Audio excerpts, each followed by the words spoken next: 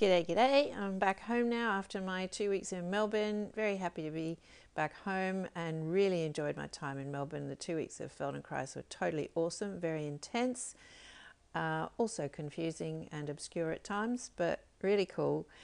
And I'm really excited today because I've just listened to this podcast by Paul Saladino. His podcast is called Fundamental Health. And he was interviewing this woman called Sophia Clemens, and she belongs to this clinic in Hungary called the International Center for Medical Nutritional Intervention. And there's a Facebook page, ICMNI. So she was talking about how this clinic began, and it began around 2010, and they were treating people who had chronic diseases and chronic illnesses by putting them on what was then the definition of a paleo diet. And they were having a lot of results and people were improving. However, the people who were not too sick improved a lot. And the people who were quite sick with autoimmune diseases and cancers were either not improving at all or were improving less dramatically. And over the long term, all of the people who did improve reached a certain plateau and didn't improve further.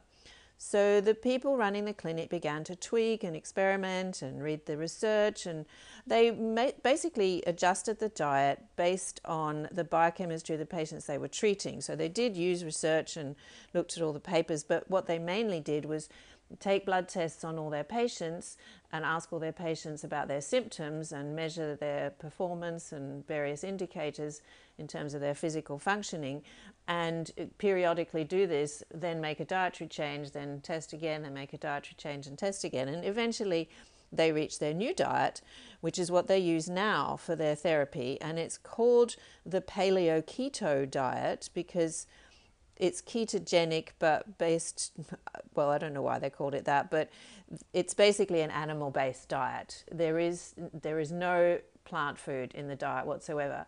However, what's key about that is you don't go around just eating steaks all day long, which is not healthy. But what you do is you make sure you eat organ meats. You eat nose to tail. You not only eat the muscle meats, but you eat the liver, the heart, the brain, the gallbladder. No, not the gallbladder. That's the one thing you don't eat. The thymus, the pancreas, the skin, the feet, broth, those kinds of things. And the other critical thing about this diet, aside from it being nose to tail, is the percentage, the ratio of fat to protein, because it's not healthy to eat an excess of, a huge amount of protein. Your body gets rid of it, so it's a waste of resources to digest more protein than what you need. But also, if you're eating a lot of protein, that protein can get converted into sugar, and that will prevent you from turning into a fat burner or producing ketone bodies. So it wouldn't be a fully ketogenic diet if you had more protein than fat. It's actually a ratio of roughly 2-to-1 in terms of calories, but that's a difficult thing to calculate. But the easier way to look at it is for 100 grams of meat, you want 35 grams of fat, and that's the ratio that they recommend. And examples of how the difficulty is actually getting enough fat. That's where this diet is tricky, because it's very easy to find lots of protein. And there's meat everywhere available, but it's always trimmed of its fat, and it's actually quite hard to source the sources of fat that were commonly eaten in the past, such as organ trimmings, e.g. suet, which is the fat that's around the kidneys, and traditionally smoked meats, which also contain lots of fat. Now, they need to be traditionally smoked because you don't want them to be filled with nitrates and nitrites, and you also don't want them to be filled with all the other crap that goes into smoked products often. So if it has an ingredient list that's more than 3 or 4 items long, it's not really suitable food. And then apart from the fats from those things, there's tallow and lard, duck fat, those types of things. So the important things are the ratio is super important of fat to protein. The nose to tail side of things and the quality. Definitely 100%, it doesn't involve eating animals from battery farms or feedlots or intensive farming that were fed genetically modified grains, etc. It's super important for the food to be uncontaminated.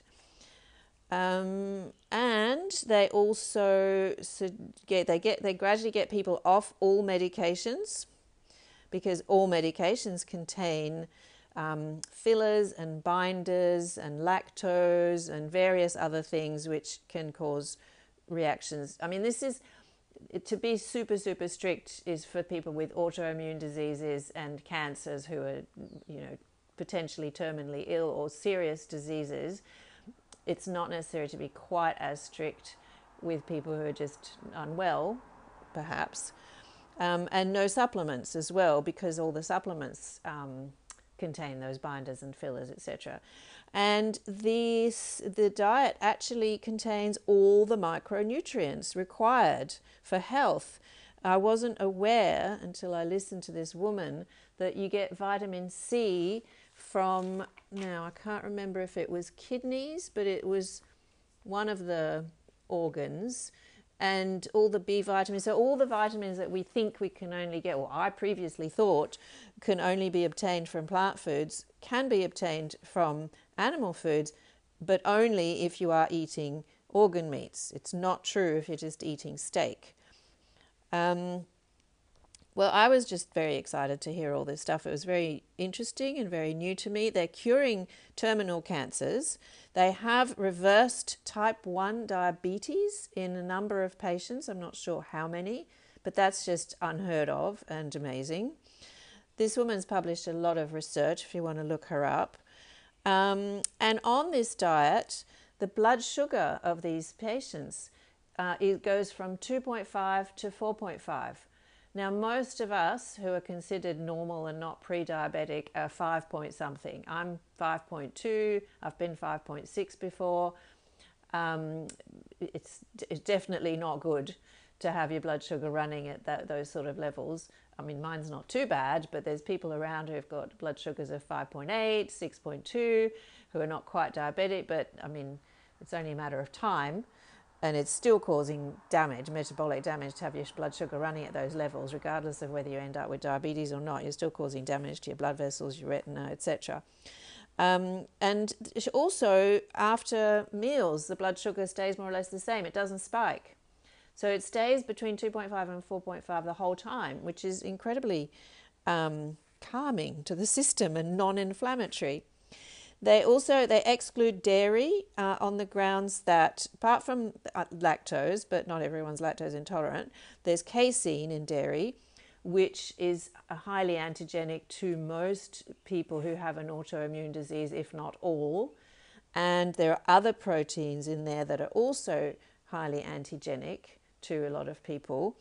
So I'm not sure how, someone who's not got a major illness would go with dairy. Maybe it's fine, maybe it's not. She seemed to think it was not fine for anybody. Anyway, it was all very interesting. If you want to read their blog, it's paleomedicina.com, or you can go on their Facebook page. And I've decided to give it a try, and I've started today. So I've eaten some blade steak, which I did in the slow cooker for 3 hours. It was delicious. It was just the blade steak, some spring water and some salt. That's all that was in there. It was very nice. And I've had quite a few cupfuls of bone broth, because that's what was in the house when I got home. It wasn't too much. And that's all I've had today. I'm actually not particularly hungry. I might have something for dinner, or I might not. And I'm expecting to feel a little bit peculiar and woozy in the next week, because generally with these changes, especially as I've been having carbs while I was in Melbourne, there's going to be a bit of a withdrawal period and a bit of an adaptation period, but that's all good. I'll see how I go. I'll let you know. All right. I hope you have a great day. Talk to you soon.